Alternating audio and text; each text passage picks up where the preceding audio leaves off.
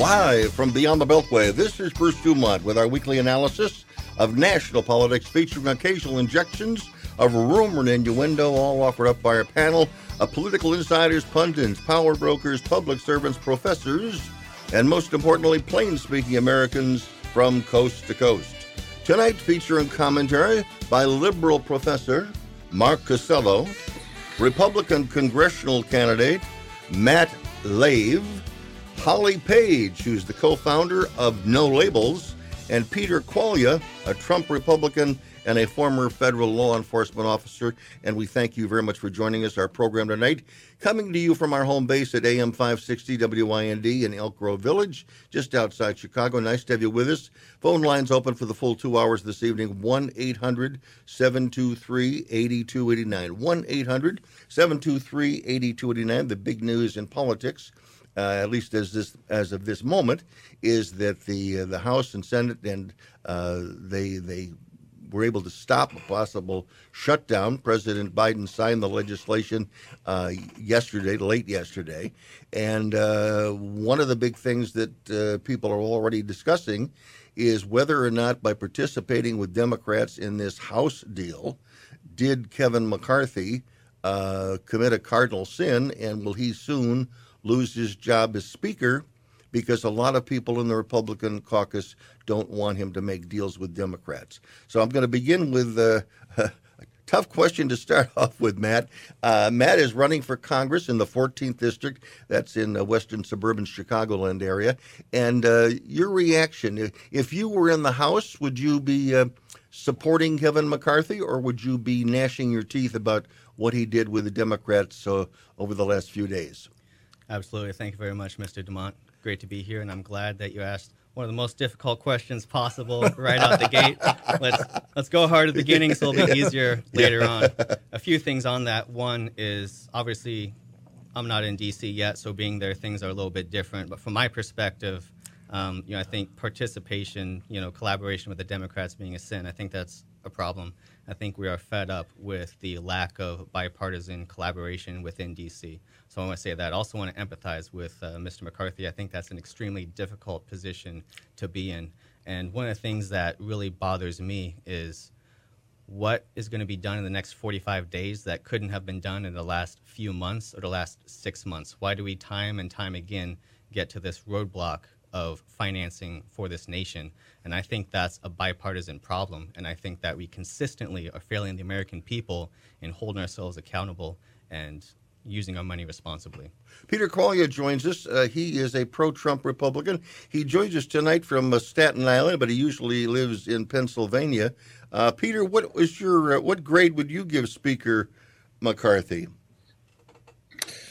Well, clearly I'm sympathetic to his plight, having, in the situation that he's in. He obviously has to deal with Democrats. Quite honestly, from my perspective, many, many years ago, I remember Daniel Patrick Moynihan saying that it's the opposition's job to oppose. So from that perspective, I don't necessarily want to see the government get anything done. I think they have to have a political philosophy that they stick to.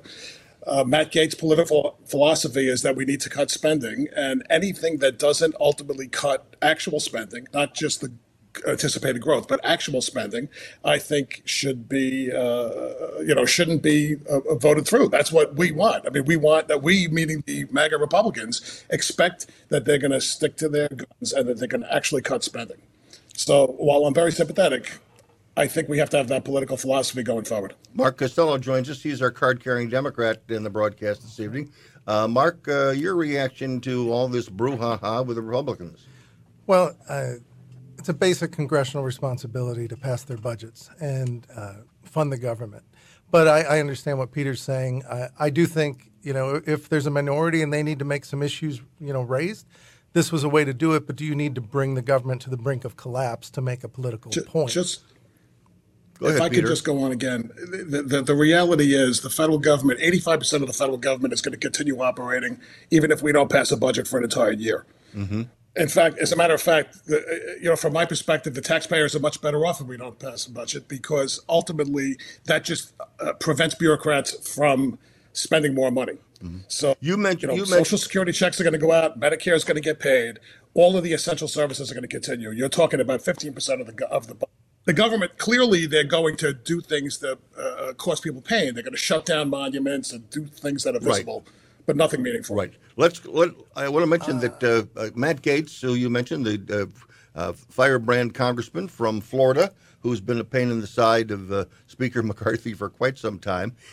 He was on television today with Jonathan Karl on ABC, and following a comment by the Speaker himself, following the big vote yesterday, we're going to hear a little bit from the Speaker, and then we're going to hear a very interesting conversation with Matt Gaetz, who's going to give you chapter and verse why he thinks the Speaker made a huge mistake. Let's go. Let's join together to do what is right. If somebody wants to make a motion against me, bring it. There has to be an adult in the room. So, are you going to do it, or are you going to move to oust him? Kevin McCarthy's going to get his wish. I don't think the adult in the room would allow America to sit atop a $33 trillion debt facing $2.2 trillion annual deficits. I don't think the adult in the room would allow $8 trillion of this debt to come into refinancing at a higher level without serious spending cuts. And I don't think the adult in the room would lie to House conservatives. And that is exactly what Kevin McCarthy did. In January, to get the speakership, Kevin had to agree to certain guardrails on spending. And he had to agree to a process that would allow us to put some downward pressure on spending. Since the mid-90s, this country has been governed by revolving continuing resolution and omnibus spending bill. And what that means is that America's lawmakers take one up or down vote on the funding of the entire government. That is crazy. That is the reason we're $33 trillion in debt. We want to move to single subject spending bills. So he made that commitment. He broke it. And if at this time next week Kevin McCarthy is still Speaker of the House, it will be because the Democrats bailed him out, and he can be their Speaker, not mine. So when do you make this move? Matt Leiv is back with us, running for Congress. Do you agree with much of what was just said by Mr. Gaetz? So I agree with a few things there. One being the single subject spending bills. Absolutely. I'm completely for that. In addition to making promises at the beginning of the year that have not been followed through with. I completely agree with that. What I don't agree with is sitting back, bickering, calling each other names. I believe this is the political theater that the American people are completely just beyond exhausted of, and we want to see people who can get together and solve problems. Peter, don't you agree with many that have said that if the government had shut down, it would be the Republicans that would get the blame for it? And are you saying that you don't think there would be a lot of political damage to that? Because obviously some Republicans do. Well, I'm sure the Republicans would have gotten the blame for it. What I'm saying is that most of the MAGA Republicans out there wouldn't care. Because the practical effect of the government shutting down is that you might have to wait on hold for the IRS for 2 hours as opposed to the customary 90 minutes. There's really nothing that the average person is going to see in their daily life that's going to occur from a government shutdown. Okay. Now, you're speaking obviously for MAGA Republicans. I want to get a reaction from everybody else as to those that aren't MAGA Republicans. Obviously, they were part of the group that supported Speaker McCarthy on the big vote. I'm Bruce Dumont. Thanks for joining us tonight. 1-800-723-8289. Back shortly.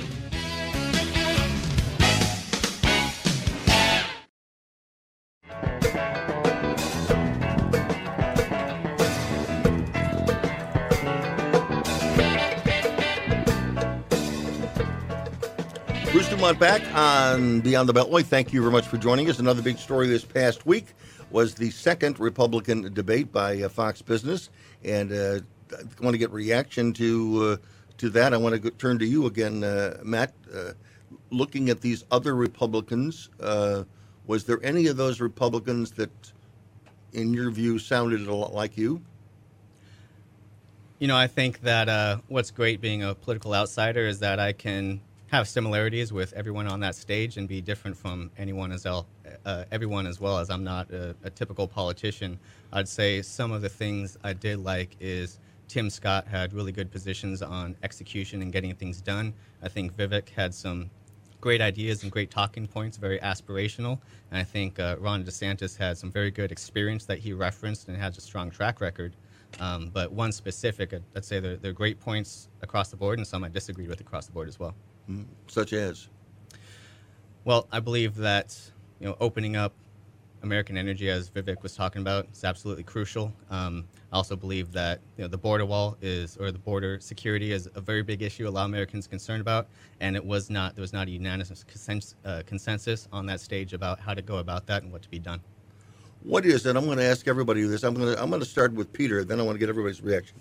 Peter, in your view, given what's happened with where we are with the border crisis and illegal immigration, what should we do? Because obviously the government is they're sending buses and planes all over the country. They're creating havoc not only in Chicago but in New York and other cities, wherever they drop the migrants off. Speaking from someone that is at least in Staten Island right now, what's the view of how this should be done? You obviously don't like the way it's being done now, but what changes would you make? And by the way, we should mention you spent many years in federal law enforcement working at the border, so you know from which you speak. Well, just to be clear, I was at JFK. I was not at the land border. Okay. But the answer very simply, when you speak to anybody that's immigrating here illegally in this country and ask them why they're coming, and their answer is because the door is open. So the first thing we need to do is have an absolute moratorium on immigration. I think there should be a moratorium on legal and illegal immigration at this point until the country can absorb the immigrants that we currently have here. Because make no mistake about it, no one's going to get deported. Even though, look, I'm hopeful that when the Trump administration comes in, they're going to be able to deport some of the illegal aliens that have come in. But the reality is that most of the time, by the time you get around to having a hearing and deport them, they've got so many roots here that they don't actually get deported. So all of the illegal aliens that have crossed into the country, and trust me, there's 50 million here if there's even one, they're staying.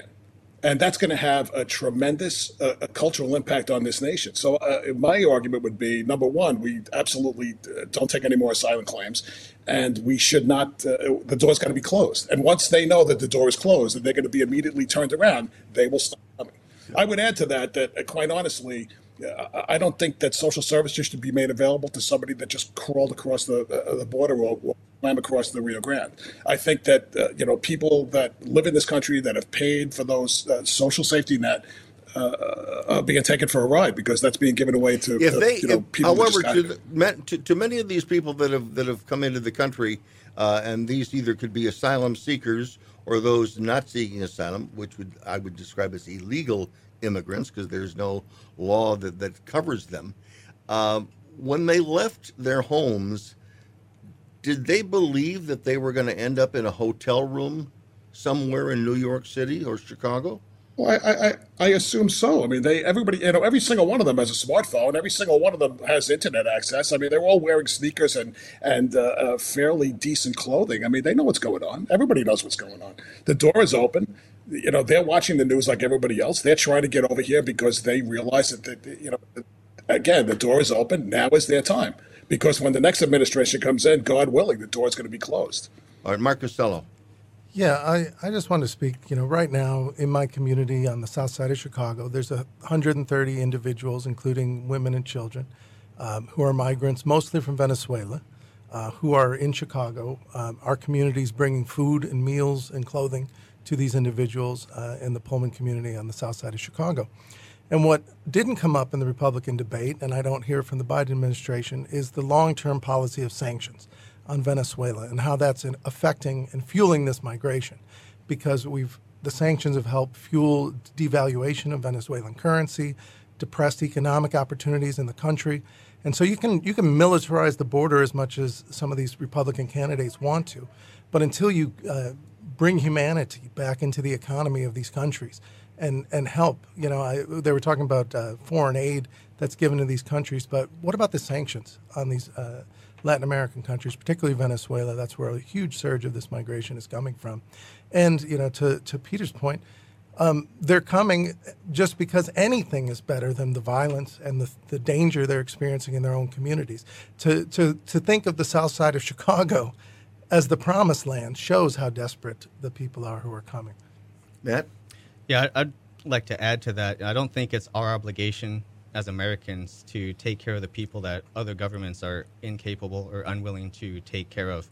And the fact that there's a community that's bringing food and water and shelter, that's amazing, and that's great to hear. With that, I think you're talking about 130. There's tens of thousands that are going to communities that don't want them there. We just recently saw news coverage in Eagle Pass where a city of population of 28,000 is having tens of thousands flood in, and they have no capacity or resources whatsoever to take care of those people, and that's really the problem. Do you think that there will Google be an Scott Lebedo on Staten Island. Say again? I'm sorry, Bruce. I'm sorry. If you Google Scott Lebedo, Staten Island, you'll see that the fight that's going on right now with the city of New York. They've just housed a number of illegal aliens in a former Catholic girls' school, which is right next to another Catholic girls' school, which is currently occupied. These immigrants are all men. They're all, military fighting age men. This isn't an immigration. This is an invasion, but that's a whole other story. They're coming. I don't disagree that there are harsh conditions in other countries, but the reality is the reason they're coming is because the door is open. And it's not, most of these people are not legitimate asylum seekers. They're trained and coached in what to say. They know exactly what to say so that the border agent is going to write them a ticket for a court appearance 7 or 8 or 9 years from now, which is never going to occur. They're going to disappear into our society. They're going to have anchor babies, and they're going to be here forever. Trust me, I lived it. That's what's going to happen. Mm-hmm. How do we aggressively stop it now? We did a whole, actually, like the last couple of weeks, we have focused on this particular subject. So I want to go to you, Matt. You want to go to Congress and change things. Where do you put this issue as things you would like to accomplish if you end up in Washington? Absolutely. This is one of my top priorities. I believe we need to enforce the laws on the books. We have to give more resources to the border security, and we have to be willing to turn people back and not just accept everyone and anyone who comes to this country. We're in a very difficult economic circumstance. We do not have the resources to take care of the entire world, and that's not our job. We have to take care of our own people first. We have people struggling. We have people who can't purchase houses, and we're giving millions and tens and hundreds of millions towards migrants that come here illegally, and we have a process in place. My family is an immigrant family. We went through the law. We did the process, and we are here, and we're grateful, and it's an affront to everybody who's gone through that legal process, due process, comes here, pays taxes, works hard, that we just ominous dominus let people come in, and it's okay, and we pay for them. Yeah, I just want to jump in for a second that, both parties have had opportunities to reform our immigration system, and I've just watched decade after decade, and no one's done anything. Nobody's touched it. I remember Bruce and we talked about E-Verify, a decade ago or longer about, undocumented immigrants who are employed by subcontractors. But I think, look at some of our visa programs. We have very strict visa restrictions on people coming from Mexico and relatively looser restrictions on people coming from Canada. Rather than a moratorium, as Peter's proposing, I think just an overall comprehensive look at our immigration system is needed because we do need a large flux of immigrants in here for these jobs. Our unemployment's very low. There's lots of positions that need to be filled. Almost every place I go in the city is asking for help.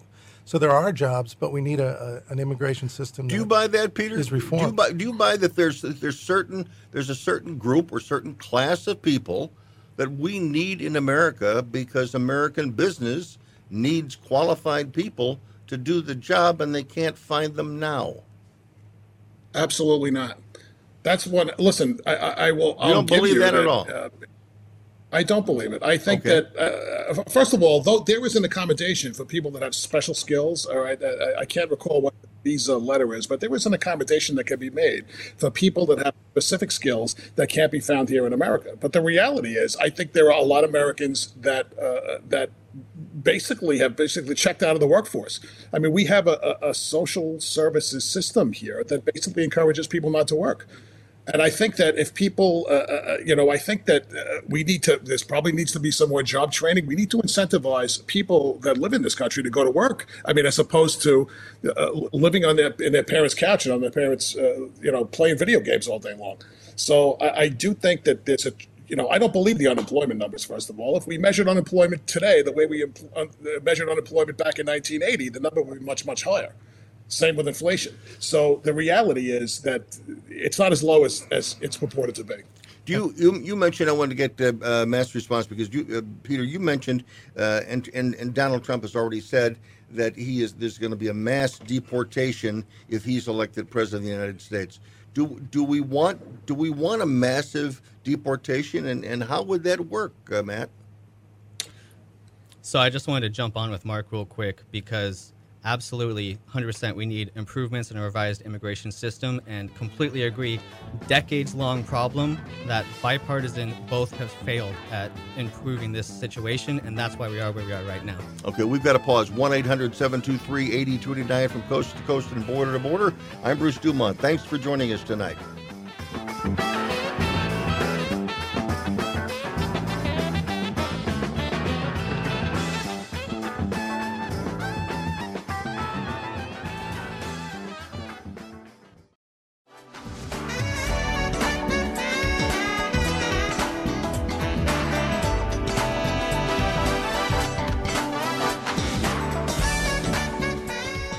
Bruce Dumont back, and we continue with our guests. And at this point, we let them introduce themselves, and we're going to begin with Mark Cassello. Mark?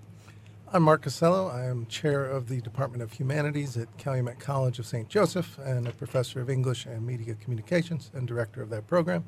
I also live in the Pullman National Monument, which is now the Pullman National Historical Park on Chicago's South Side, and I'm the founder and president of the Pullman National Preservation Society. And what grade would you give to Joe Biden as president right now? Oh boy, I'd be one of those disapprove kind of numbers in the polls. He's done some good things. I personally was happy to see him on the picket lines. I think, whether you disagree with the strike or the specific demands, I do think the average American is facing, record inflation and wage compression, and I think to see the president taking a stand there was good. But the disastrous the way we left Afghanistan has sort of left a terrible taste in my mouth, the entire presidency. Student loans are resuming for millions of Americans, and so he's done some good work there, but there's still a lot to be done. I want to ask a follow-up question when we continue with introducing our guests. Matt Leiv joins us. Matt is a congressional candidate from the 14th Congressional District. That is in suburban and rural Illinois, just outside Chicago. Tell everybody about your background, Matt. Absolutely. Thanks, Mr. Dumont. My name is Matt Leiv. I'm a former Marine combat veteran. I dropped out of college after 9/11, raised my hand, and go serve this nation. I spent 3 tours overseas, and after getting back from combat, I utilized our great GI Bill, fantastic resource, went back to school, got my business degree from University of Southern California, and that got me into big business, enterprise, technology, and innovation. I spent the last decade with a quite successful and fun career in that space, in the last 5 years in artificial intelligence, and I am yet again seeing a time of need in this nation, putting, metaphorically, my own career on pause, dropping out, and raising my hand again to serve our great nation in D.C. What would be the principal skill you would bring to the residents of the 14th District if they selected you in the Republican primary? Combination of grit, perseverance, and collaboration, as well as no interest whatsoever in being a career politician. I've already signed the term limits pledge. I believe in politicians having careers outside of politics, getting in, serving, and getting back out. Peter Quaglia joins us. Peter, give us a little background on you. It's extensive. Thank you for saying so. I have a 30-year career in law enforcement, 27 years with U.S. Customs, which then became U.S. Customs and Border Protection in the aftermath of 9/11. I was primarily responsible for the reconstruction efforts of Customs Office of Enforcement after 9/11. After that, I had a brief stint with the Port Authority Inspector General, did another year and a half with NCIS, and now I'm a full-time political junkie. And I mentioned a pro-Trump Republican. What is it about? Absolutely. What is it about Donald Trump that impresses you so much? Donald Trump, in my view, is the consummate outsider. He's exactly what we need. He means what he says. He says what he means. That's why the entire system is trying to attack him, because he's upsetting the uniparty establishmentarian apple cart. Look, I recognize the fact that he's not polite. I'm from New York, so I'm not at all offended by him. We did not elect him because he was polite. We elected him because we wanted someone who's absolutely common sense, who's going to who says what needs to be said and does what needs to be done, regardless of fair or favor. If Donald Trump should be unsuccessful, where do you think all of the really strong, rabid Trump supporters would go? Would they sit on their hands in a general election? Would they gravitate to either the Republican nominee? Would they go someplace else? Would they go to Robert Kennedy, who's now talking about an independent run for president? When you say unsuccessful, I assume you mean if he does not get the Republican nomination. Yes. And in my view, look, I can speak for myself, and I know there are many people that share my view, and I've said this publicly. If I cannot vote for Donald Trump for president, then I would much prefer to vote for Robert F. Kennedy Jr. than to anybody else on the Republican ticket, primarily because, in my view, the most important thing is to have a common sense outsider. I think that generally speaking, the establishmentarian Republicans and the establishmentarian Democrats are much more alike than we think. I think they project this like a movie. They want us to pick a side, and what happened with the budget negotiation continuing resolution basically illustrates my point. It reminds me of that cartoon we all watched when we were kids with Wile E. Coyote and Sam the sheepdog. They clock in, chase each other around for 8 hours, and then they clock out and go have dinner together. It's really one party. And I think that the thing that I find very attractive about Donald Trump and Robert Kennedy is that they are outsiders that the establishment doesn't like. And if the establishment doesn't like them, that's fine by me. Mark, your reaction. Does the Robert Kennedy candidacy excite you? Yeah, I agree with Peter in some regard, which is that, the more and more I've seen Donald Trump attacked, it's actually made me sort of sympathetic to him because I think, when the establishment goes to such great lengths to vilify and attack a person, it makes him seem like a genuine threat to somebody's interest somewhere. So as a progressive, even though I disagree with Donald Trump and I didn't enjoy his presidency, I do think it seems so over the top with the vilification. I think of all the white-collar crime that's happening across this country, and Donald Trump happens to be the worst villain in all of this. Certainly there's fraud. What do you think is happening? What do you think is happening? In my view, they have gone beyond vilification. Yeah. They want to make Donald Trump like Adolf Hitler. There's a degree of hatred there that I don't quite. Granted, he tipped over the apple cart. Okay, he ticked off a lot of people when he got elected. He said things that would normally not be said in polite company. But it seems to me that there's a lot more than that. Mark, your response to just the whole phenomenon of Donald Trump and what he stands for, and most importantly, what would it mean to the party if he is stopped in his quest to be the nominee? I think that we're all in a level of agreement here where Donald Trump won the first time around because he was a political outsider, and people are so tired and exhausted of the bipartisan corruption that we're seeing and the dysfunction. And in addition to that, absolutely, I think if he is prevented from running, then Kennedy is probably the strongest nomination because he is an outsider and people are so sick and tired of the entrenched bureaucracy. And the reason why they're going so hard after Donald Trump and why they went after and are going after Kennedy, refusing him Secret Service protection, is because he's a threat. And to many career politicians and bureaucrats, this is a life or death situation. If an outsider comes in this political climate and with this social climate, and they pull up the rug and show everything underneath, there are a lot of people that are no longer going to be able to siphon off the fat cow of taxpayer dollars.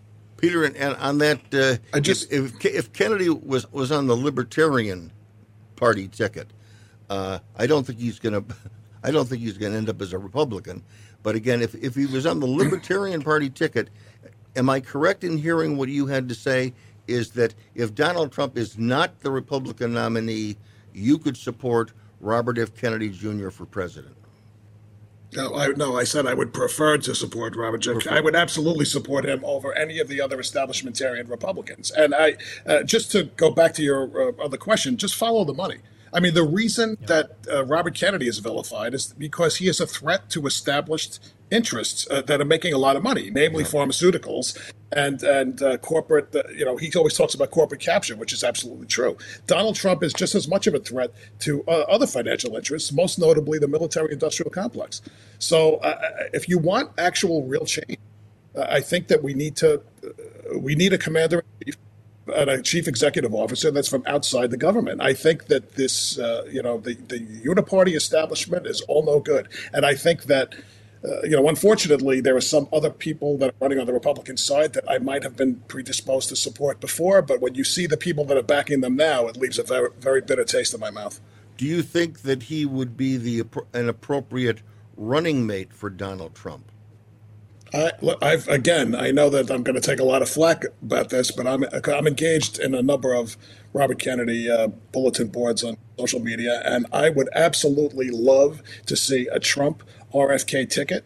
I understand that they have differences, but I do believe that if Trump RFK ran on the same ticket, they would be unstoppable. The moment they took the oath of office, they could start a brand new party, and it would be the political equivalent of slingshotting the lunar module around the moon and returning it safely to the Earth like they did in Apollo 13. That's the only way it could happen. I think that, normally it would take 4 or 5 or more election cycles to start a new party. The two of them could do it right out of the starting gate. So again, we're going to deal with this in the second hour. The effort of no labels. You think that Trump and Kennedy could conspire between the two of them and pull that off if Trump got elected with Kennedy as a running mate? I pray to God. I've been pushing this for months now, and I'm getting beat up by the Trump people, and I'm getting beat up by the Kennedy people. But it's not about me. It's not about them. It's about trying to save the country. Matt, your response, Matt? I think it's a great idea. I think a lot of America would absolutely love that, and I think there's zero chance of it happening based on Donald Trump's personality and some very big differences on some very big ways to govern. Yeah, no, I think. But I'd love to see it. It's a political scientist, I think, dream come true if that were to happen. But boy, the national media. I mean, I would say that we all know that the national media despises Donald Trump and goes out of their way to make him look bad. But it seems to me that they feel the same way about Robert Kennedy. In other words, the visceral reaction, the hatred that the national media have, and I think hatred is not a strong word.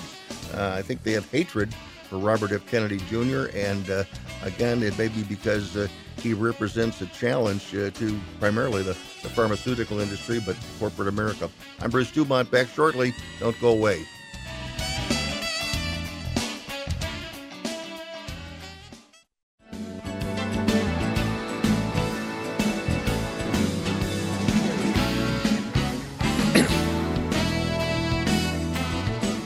Bruce Dumont back, and let's go to Ben in El Paso, Texas. And Ben, before you ask your question, let me ask you this question.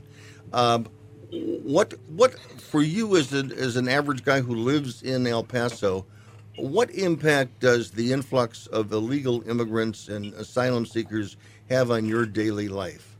Does it affect it in any way? Well, it makes it to where I'm not going downtown and frequenting restaurants and businesses downtown because I don't feel safe there.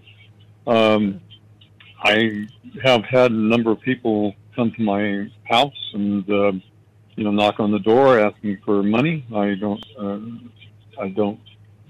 do that because I did, then everybody and the mother would be there with that. There's a lot of things that are going on, and my local government doesn't seem to care about what the problems is about, from the citizens of El Paso. They have more concern for the immigrants. And that's the general feeling of many of your colleagues and neighbors? Well, it's general feeling from people like myself. There's a lot of people in El Paso that are, crying for the illegals. They want them be able to come in and do things, take up our resources. But a lot of people are Democrats here in El Paso. Mm-hmm. We're 95% Democrat, probably. Yeah. You had a question, so I'll let you go ahead with that. Yeah, I'd like to make a suggestion that everybody that flies the American flag, get rid of that flag and fly a Betsy Ross flag, symbolizing rejection of our present government and a return to the principles of our founding fathers and to the Declaration of Independence, Constitution, and Bill of Rights. That's what our problem is, that we have gotten away from those principles. Do you support the concept of no labels, which we will discuss in the next hour on our show tonight? That we need a third option. Some people would suggest there already are third options, so maybe it's at least another option. They've been at this for almost a decade now, but it appears that there's more talk and quite a bit of contributions that have been funneled to this idea of a new party, a no labels party. No, not Republicans, not Democrats, just people looking for change. Is that something you would support? That's not what the problem is. One of the interviews that Glenn Beck gave to George Bush was he was concerned about what was happening in 2008, and he asked told George Bush, "Boy, I'm concerned about what's going on." And George Bush just said, "Don't worry about that. It doesn't matter who gets elected president. The deep state is going to take care of everything, whether or not it's a Republican, a Democrat, a third party. It's all going to be done the same way." That's the problem with our country right now. We've got a uniparty that really doesn't listen to people. Unfortunately, people are kind of not very intelligent. Ben, do you think a second term for Donald Trump would be as disappointing to you as you have just described?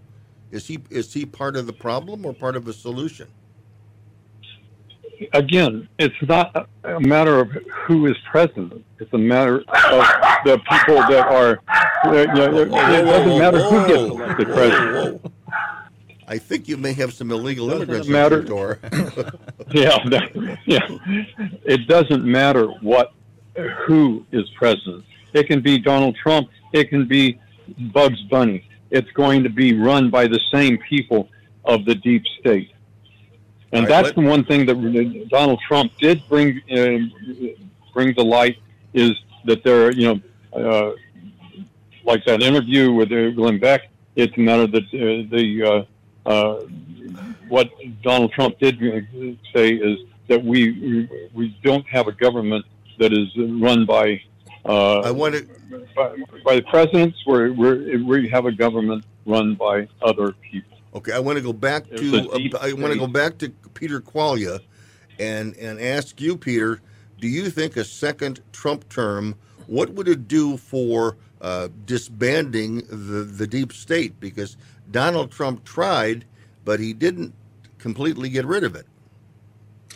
I think that Donald Trump learned a lot from his first term. I think, when Donald Trump was elected president, he believed that the deep state, the government was going to line up behind him as they had, or as they apparently had to all the presidents before him.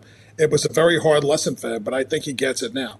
All right, the bottom line is it's another reason that the deep state is fighting so against Donald Trump, because he was in the process of putting together a plan whereby he would be able to fire employees that were not loyal to the administration. The bottom line is that, I worked for the executive branch, right? It wasn't our job in the executive branch is to execute the will of the executive, which is the president. We're not allowed to make any decisions unilaterally. But that deep state is so entrenched at this point that they are, in fact, running the government, and whoever the president is has very little effect on them. I think that Vivek Ramaswamy's most recent plan, he suggested an 8-year term for government employees. I don't know that a term is necessary, but it is absolutely important for the president to, at very minimum, be able to remove all of the management. Okay. Because that's if you can't fire them, it's a problem. On that point, we've got to say farewell. I want to ask one last question to Matt Leiv, who joins us. He wants to go to Washington, be a congressman for many, many years. And you've taken a term pledge, right? Yes, sir. How many years are we going to have you in Congress if you're elected? 6. That's 3 it? cycles. Yep. And you'll come back and you'll do the show? Absolutely. Okay. You've got it here live. Well, got it here live. We'll see. We'll see if he keeps his word. Yes, sir. That's Matt Leiv. He is a Republican candidate. We're going to introduce a series of new Republican and new Democrats between now and Election Day, which is a long time away. These are men and women who want to go to Congress and change things. And so he joins us in our first hour this evening. In our second hour, we're going to be talking with the co-founder of No Labels. We're going to talk about this new concept that they want to put on a ballot and give you a better choice than Biden and Trump. I'm Bruce Dumont, back shortly from Chicago.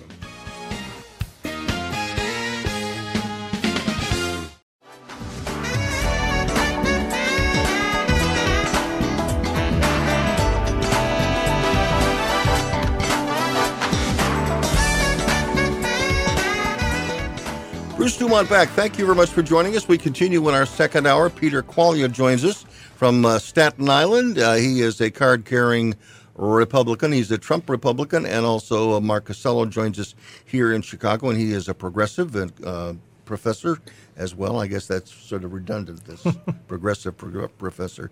But also joining us in this hour, and I mentioned this coming up, that we are very pleased to join Holly Page, and she is the co-founder of No Labels, and you probably have been reading and hearing about their plan to offer the American voters an option in 2024, and it's nice that she takes time to join us this evening as a co-founder. We appreciate it. She joins us from New York City, where she is away or involved in business. And Holly, welcome to Beyond the Beltway. Nice to have you with us. Thank you so much. It's an honor to be here. I'd like to give us a little background, because to most people, I think they would be surprised to know that No Labels has actually been around for a few years. It isn't just an upstart organization. Right. We have been around since 2010 and started really to make Washington more reflective of the voice of what we call the common sense majority. But there's nothing analogous to No Labels. So there was no guidebook. So it took a while for us to really come up with our path forward. We were instrumental in helping name and form the Problem Solvers Caucus in the United States House of Representatives. We have Senate allies. They've been responsible for some of the most important legislation that has passed in the last several years. And now we're looking ahead to the future. Are there specific legislative programs that you have that your caucus is dealing with at the congressional level?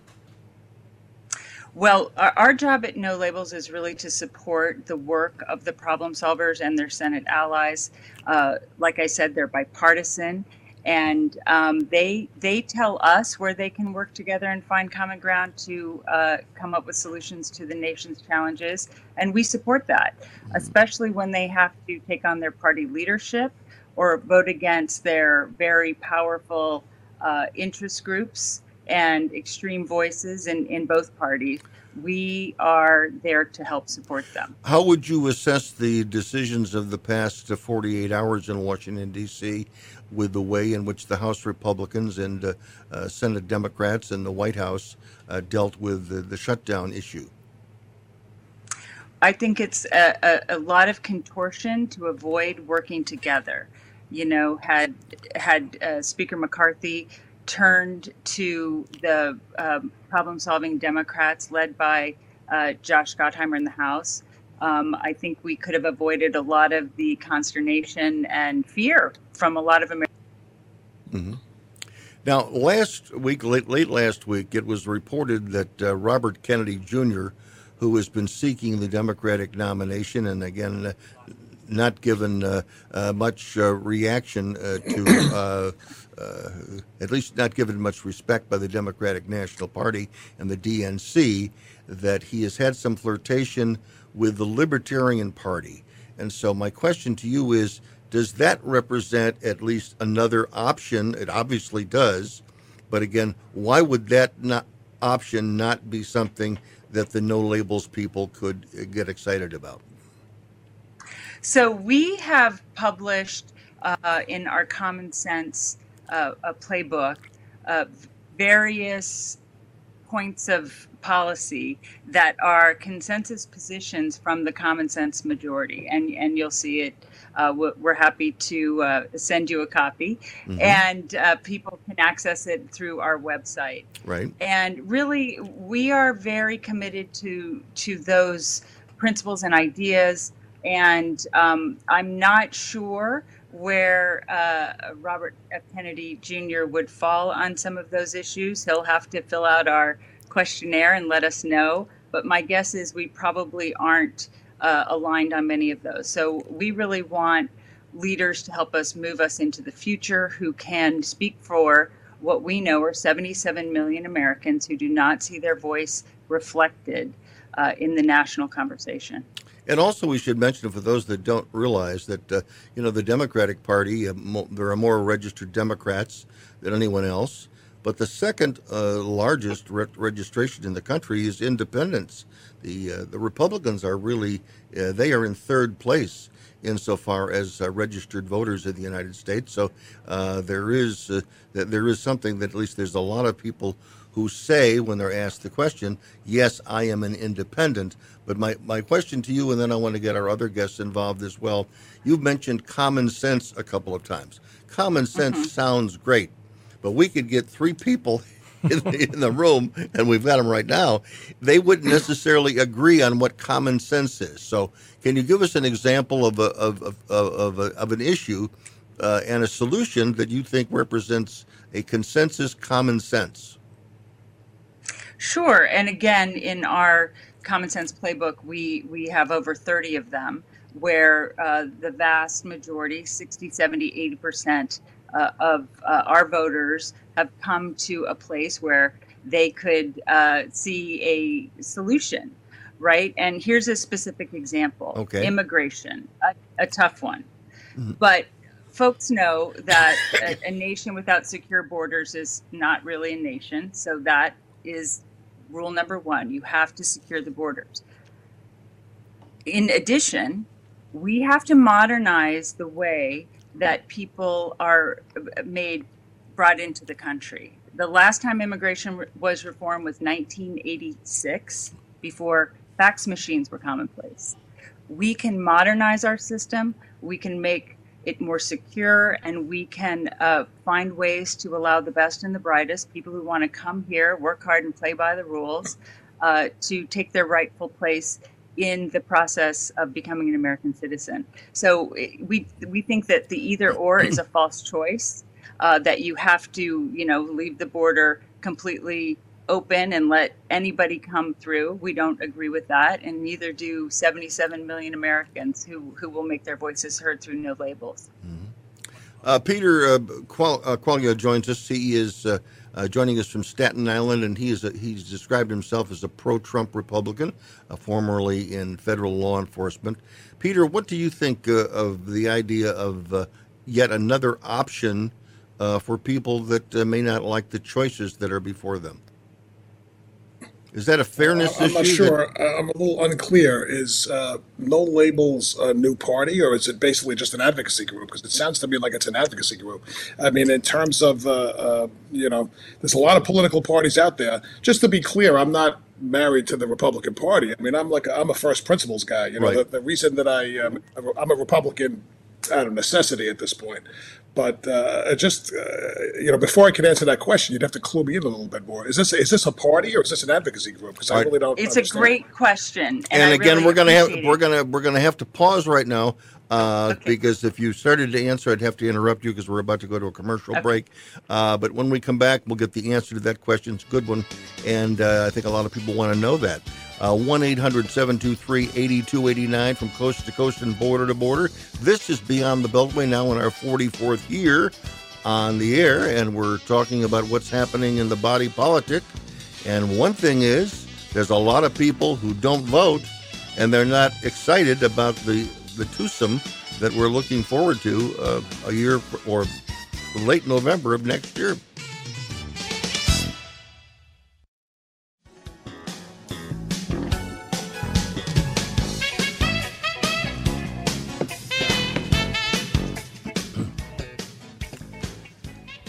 Bruce Dumont back on Beyond the Beltway. Nice to have you with us. And let's head back to New York City and get reaction to the big question, which was a good one by Peter, and that is No Labels an advocacy group or is it a party? Go ahead. It is a great question. Thank you, Peter. We actually are an advocacy group, and all No Labels really can do is gain ballot access and organize a national network movement of citizens. So as clever as we are, we could not manifest the desire for a third choice in 2024. We're giving voice to it. And we have said consistently that if the 77 million common sense majority voters want a third choice, in spring of 2024, we will potentially offer our ballot line to a presidential and vice presidential candidate and campaign. And we have no intention of starting a third party. I think what Peter said is really very telling. Both parties really are relics of the last century in many ways. They need to modernize. They need to have new ideas, new alliances, new ways to organize Americans. And our hope is that our effort will help pull both parties into the 21st century. Have you had any conversations with any of the major television networks to give you an opportunity to either present your case or, most importantly, present some of your potential candidates in a debate forum so that the American people can hear 5, 6, 7 other ideas from people that want to lead the country that are not coming up through the ranks of the Republican or Democratic Party? It seems to me that at this point in American history, with 77 million people who basically are saying none of the above, the television networks are missing a major opportunity to help civics in the country. And also, I think it could be good television. Yes, I think some of those conversations are going on, but we really wanted to talk to you first, Bruce, because you have been here the longest. So we thought maybe. Yeah. That's very nice of you. Thank you very much. Yeah. No, but seriously, how are you getting good response from people? Are other people in the media who've been around a while saying this is a good idea? I mean, it's like, I think people are shocked to know that there are more registered independents than there are Republicans. I mean, the Republicans are like the third party. They really are. But the independents aren't organized, at least not in any significant way. Right. And traditionally, they haven't had a very viable place to go. One of the things that we're committed to is we will only offer our ballot line to a presidential and vice presidential candidate if they are serious leaders who could actually lead the country. We have no intention of, putting our ballot line up for a protest vote or a throwaway vote. So I think the media is very interested in us and what we're doing, and they want to know who will it be. But they're putting the emphasis on the wrong thing, Bruce, because it's not about the candidates or the elected officials. It's about the people of the United States who are saying, in a representative democracy, that we want something different. So our mission is to channel that voice and to put pressure on the whole system until they get the memo and start talking to the hopes and fears of the common sense majority. Mark Cassello has a question for you. Hi, I'm the progressive on the panel, and I was a Bernie Sanders supporter, and I'm one of the 70% of Democrats right now who aren't excited for Joe Biden to run for a second term. But, you know, one thing I was always certain about with Bernie Sanders was he came out and he said, you know, I'm standing up to the millionaires and the billionaires, and I think the average American's not getting a fair shake. And so I felt that he wasn't, you know, beholden to the corporation in the same way probably people feel about Trump, that, you know, Bernie had that kind of anti-establishment authenticity for a lot of people. But from your donation standpoint, or how No Labels gets its funding, you know, without having to disclose specific donors, what percentage of your funding comes from sort of independent donations of like small donors? That was a big thing that moved the needle for Bernie, was that a lot of his funding came from just everyday Americans in small dollar amounts. Right. We, by the way, take no corporate money at No Labels, not because we think corporations are evil, but because we don't want to have to service that money. All of our money is individual. We have a vast online donor program. And remember what we're doing, potentially challenging a sitting American president and a former American president. So no, we're not going to release those names of people who give us money. And I would say to you and anybody else, judge us on our actions. Judge us on what we do and say. And we have never inserted ourselves in minutia of legislation that could benefit any individual or corporation or industry. We want to support the men and women who show up every day in Washington, who really want to solve the problems. But guess what? All of the incentives in Washington, D.C. reward the wrong things.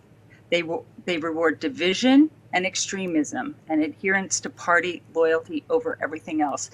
I, kind of like Peter, I'm an American first. If the Democratic Party, of which I came out of, is the vehicle to advance the best interests of this nation, fine. If not, I have no use for it. And guess what? A majority of Americans feel the same way. We don't live and die by these parties. They don't speak for us anymore. If you said that your party or your No Labels would consider obviously a common sense team to run for president and vice president, and you mentioned that you would want them to be qualified. Now, as we look at recent combustible candidates that have come before the American people, would Donald Trump have passed that criteria for you? Would Ross Perot had passed that criteria for you, or were they too far out?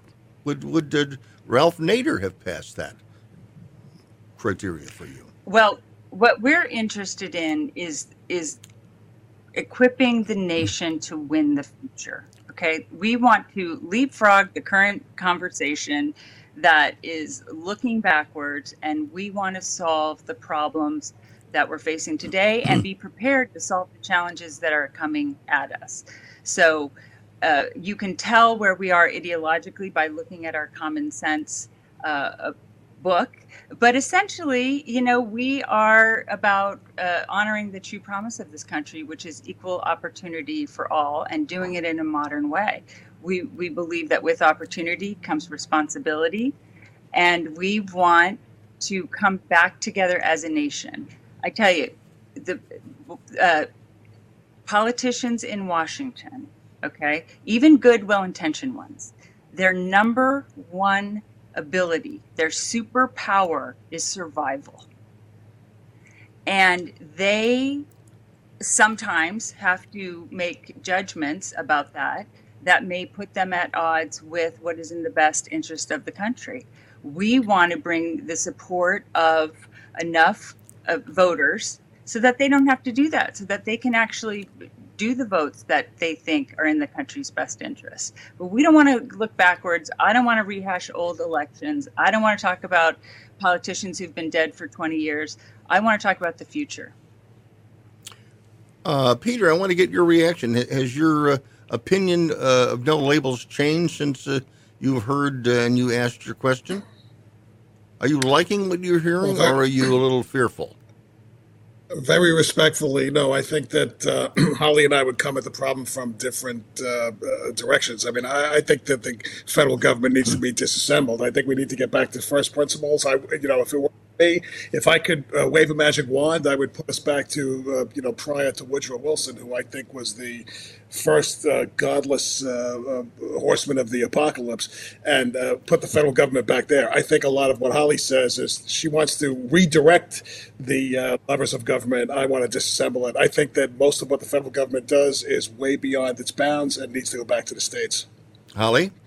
Well, can I just say, remember how this whole nation was founded by a bunch of people who didn't agree on anything except for one principle: liberty, which, by the way, means the freedom to choose.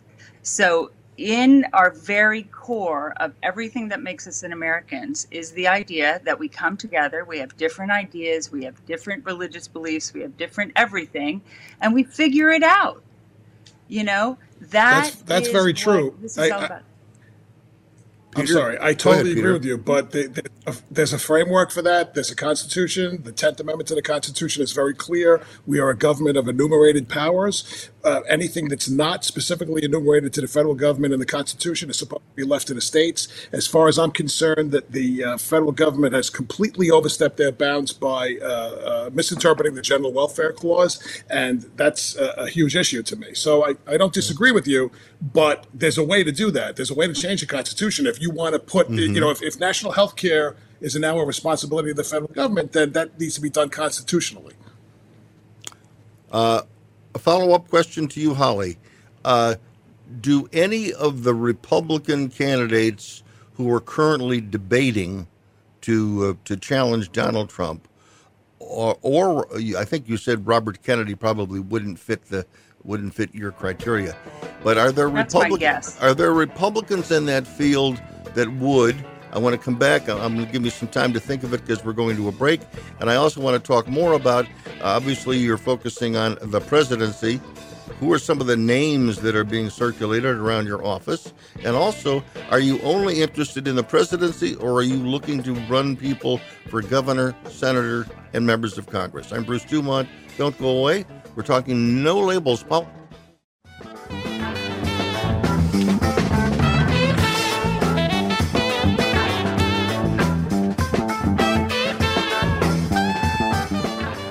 This is Bruce Dumont. We are back, and we continue with Beyond the Beltway, and Mark Cassello joins us. He is our in-house progressive for this evening, and our in-house conservative isn't in-house. He's in Staten Island in his house there, or his mother's house, or somebody's houses. And he is Peter Quaglia, who has also been very active in federal law enforcement. And also joining us is Holly Page. She joins us from New York City. She is one of the co-founders of No Labels. Co-founder, who were the other co-founders, Holly? There's quite a few of us who set out. Primarily Nancy Jacobson, who is the visionary really behind No Labels and the driving force on a daily basis. But others like Senator Joe Lieberman, Mark McKinnon, there are quite a few.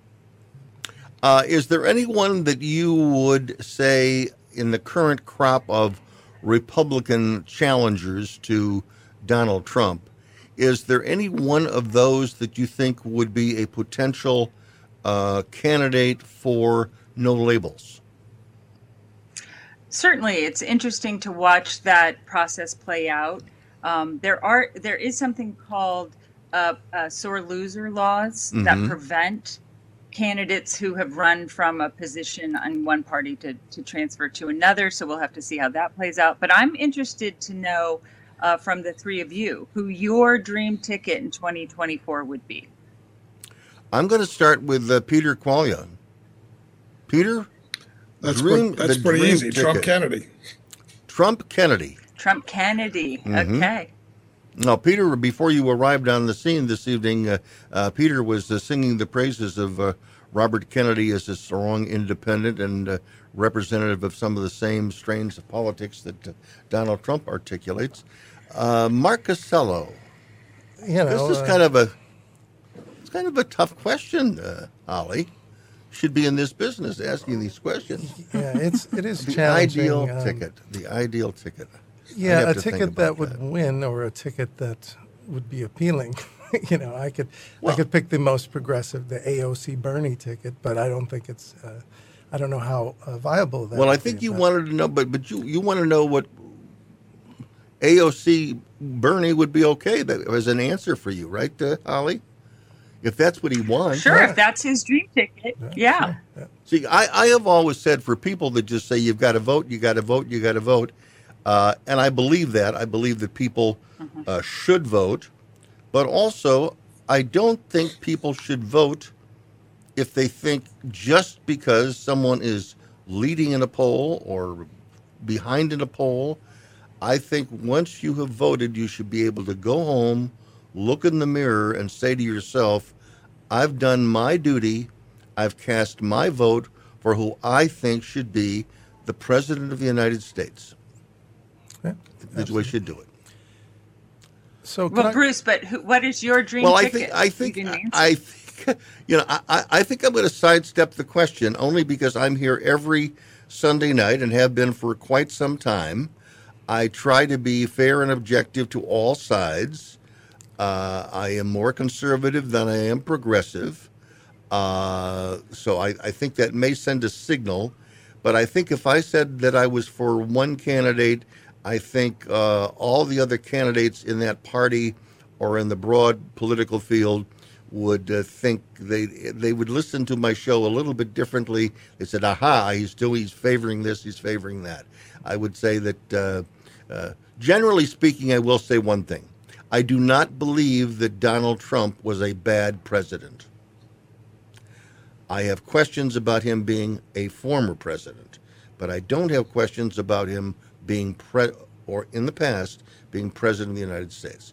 So that might give you a little signal, but it isn't to think of my ideal candidate. I'd have to think more about that. Now the names that the names that have been mentioned, by the way, Joe Manchin of West Virginia, Democrat, and that's the principal one, and also your Republican former governor of Larry Hogan. Larry Hogan of Maryland. They have been two names that have been mentioned. Where do those names come from? Well, let me say, because I forgot a key piece of our strategy and vision for 2024. Mm-hmm. Our hope is that we would give our ballot to a presidential and vice presidential candidate made up of a Republican and a Democrat running together. Okay. Because in the last election, as we are all well aware, you had 75 million Americans vote for one and 73 million vote for the other. I don't know the exact numbers, but something like that. Sure. In other words, we've got a lot of Americans supporting, both parties. Right. And we have to find our way forward. We really have to find our way to our collective future, because this division and polarization is playing in the hands of people who do not want to see America succeed. And you know what? Not on my watch, Bruce. It's not going to happen. Mark Cassello. Yeah, Holly, so on the break, I said, well, I want to go see some of these common sense policies. And I feel like the devil's in the details here. So under energy and environmental security on the website, it says an all of the above energy strategy is the best way to lower energy prices for the American family. And, that I've heard that in the debate, last week, a lot of people say the all of the above strategy. It's a good talking point, mm-hmm. But the devil's in the details. So when No Labels says this, and there were a piece of legislation that you were moving or a bipartisan way, what does that look like? From a policy perspective, what am I signing on for here? Is this, are we going to be putting pipelines through Lakota land? Are we chopping down the Anwar forest, clearing out space so we can drill, baby, drill? Where is this exactly? Well, all of the above can mean so much. Is there a nuclear reactor going in, to the west side of Chicago? What does this look like? So remember that those positions are really the consensus of the American people. And it's not for No Labels to tell a potential presidential and vice presidential candidate exactly how they should think. I wouldn't want a president who would accept that. But what it says is we believe that pitting, the resources that drive our economy today against our collective future, the future energy, is a false choice, that we can have both, that we can appreciate the incredible resources that we have as a nation, and we can work towards a cleaner energy future. And we are tired of being sold, and I say we, I mean the common sense majority, 77 million of us. We don't want to hear it has to be one or the other anymore. That's not true. Just like in immigration, you can have secure borders and you can modernize the process to make sure we keep the bad guys out and we let the hardworking, well-intentioned, folks in. So I don't want to hear that it has to be one way or the other anymore. I'm tired of it. Yeah, I didn't think I was offering a false choice. I think I was just, so you're saying that basically your candidates would articulate a more specific vision of what this would mean, hopefully building from the consensus of Noble Label's supporters?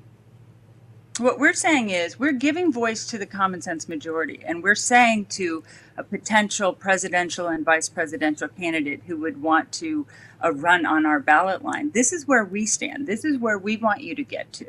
We think that these are reasonable positions, that both sides of any given issue don't get everything they want, but can come together and find our way forward. Now, would a no labels ballot line only go to people who swear an oath to every word in that booklet? Of course not. But it gives you an idea of where we are. We think we're in the middle of those progressives, frankly, who believe the only answer to every question is government, and those on the far right who believe that government has no role, has no obligation to honoring the true promise of the country, which is equality to opportunity. Mm-hmm. We think we can find our way forward in a different light. I asked before, one of the questions I asked, are you going to be looking for either people at the gubernatorial or U.S. Senate or members of Congress? Is this part of your ultimate plan, or is it just focused on the executive branch and the president and vice president? It's only the presidential level. We have no intention of running candidates below that. As I said, we are not interested in starting a third party. And so we believe that we need to shock the system, make sure that the voice of these voters that we represent is heard loud and clear. And the best and most efficient way for that to happen is to focus on who is running for president and who's going to lead the nation. What has been the reaction to the names of Larry Hogan and Joe Manchin?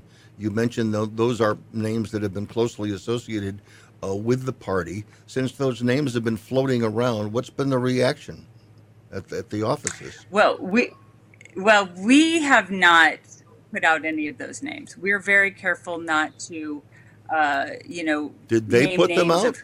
Are they putting them out? Yeah. Well, I think a lot of different people are. But, here is our mission. We have to qualify for these ballots. And by the way, fight a lot of resistance from people who want to keep the system and the structure as it is. Yeah. We're getting challenged. Can imagine that. And so we have to accomplish our mission of getting ballot access, and we have to build our national network of citizens who want a better future for this nation and who want to find our way through this incredibly turbulent time. So if we do that, then we have confidence. If we build it, they will come, Bruce. Okay. When we come back, we're going to break. When we come back, I want people to get pencil and paper because I want to ask Holly to give us some specifics. If people like this idea and want to participate at their state level, what they can do. 1-800-723-8289. When we come back, somebody that doesn't think this is a good idea.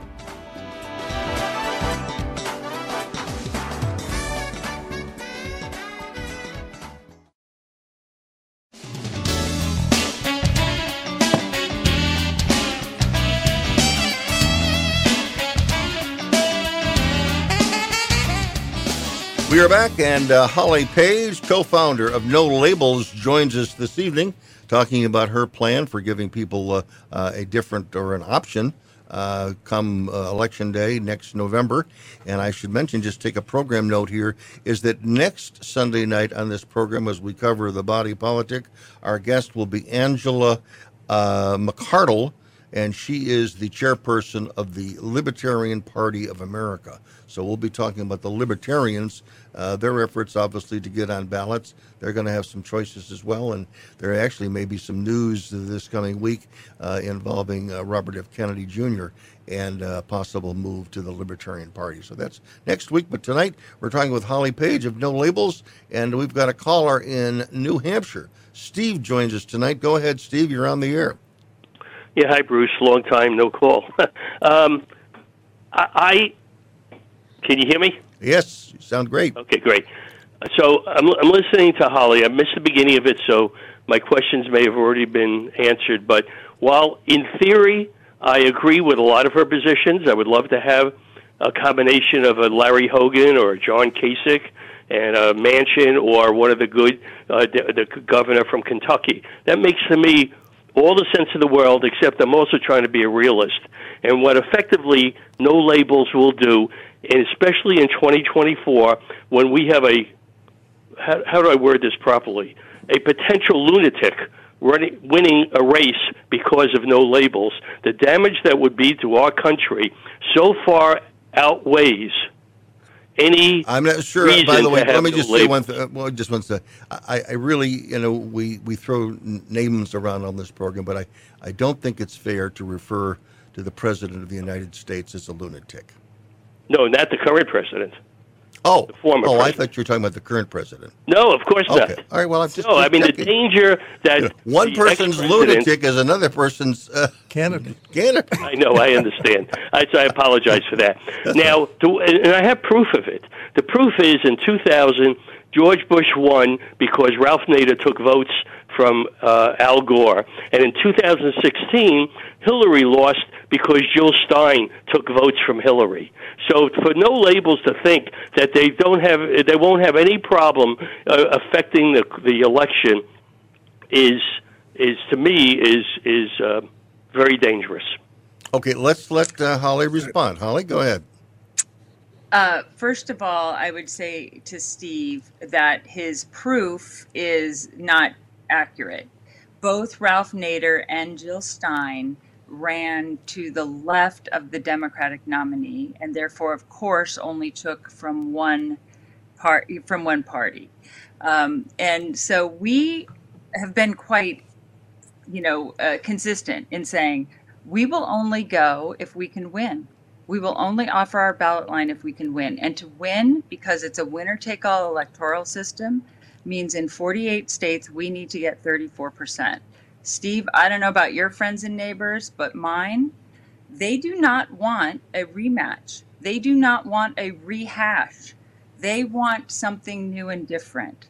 So I would just say, especially since Steve could find his way to supporting some of the ideas that we've talked about, stick with us, keep watching it, stay around it, and I have a feeling that the clear path to victory that we know we have. Yeah, go ahead, Steve. All right. My concern about that is right now in the Republican Party, you have 30% of the country who will vote for Donald Trump no matter how many indictments, how many fraudulent cases. They will not switch to one of your party members. But Biden voters may very well switch. So, again, I don't think that's accurate, Steve. Well, it's a matter of opinion, I guess. Well, let me just say, we know from the data there are 24 million Republicans who will not vote for President Trump or President Biden, okay? But there are not 24 million Democrats who will never vote for President Biden. So I think anybody who knows exactly how this is going to play out, especially with what we're hearing about Robert F. Kennedy Jr., we don't know yet. The players are not set yet. And the beauty about what No Labels is doing is because we have no intention of creating a third party, that if we see that our efforts are causing the adverse reaction than we want, if we're causing more division and turmoil and tumult, then we stand down. And you know what? Both parties have it in their power. But, Holly, but won't you notice that only once a campaign has begun? In other words, you'll have the apparatus. Everybody will be running as if it's a real election. And you're saying that, if your internal polls show that one person is hurting a particular candidate, you're going to fold your tent? Did I hear that correctly? Well, we're saying that the entire strategy has what we call off-ramps. But let me just say, Bruce, both parties have it in their power to eliminate no labels from the 24 ballot. All they have to do is talk to the 77 million common sense majority voters. Stop thinking that they can run this country and lead the country by talking to a very narrow group of people who sit at the extremes of both sides. Talk to the majority of us. Peter's chomping at the bit to say something. Peter, go ahead. We're running out of time. I just want to throw in, at the end of the day, somebody has to get 270 electoral votes. So that's why we have a two-party system, because somebody's got to get 270. So if the No Labels Party was able to field an effective candidate that was actually able to take away some of those electoral votes, ultimately what would happen is that the election would get thrown to the House. Because it's if they're effective, then they're going to likely prevent somebody from getting the 270. You got a 10-second answer for that, Holly, because we're running out of time. I would say if we go, we believe we will win, and we have a path to 270. All right. And how does somebody reach you if they really like what you're saying? How do they reach you if they want to get involved at their local level? Email me directly, holly@nolabels.org, or go to nolabels.org online, and there's lots of easy ways to sign up and be involved. This is a rebellion. This is a good old-fashioned American rebellion. And I'm speaking for people out here who, have had enough. We've had enough. And we don't want the bickering, the polarization, the name-calling. Holly, Thanks, thank you. Bruce. Thank you very much for joining us tonight. Holly@nolabels.com. I'm Bruce Dumont. Thanks to Mark Cassello. Thanks to Peter Quaglia for joining us. Our thanks also to Fritz Goldman. Good night from Chicago.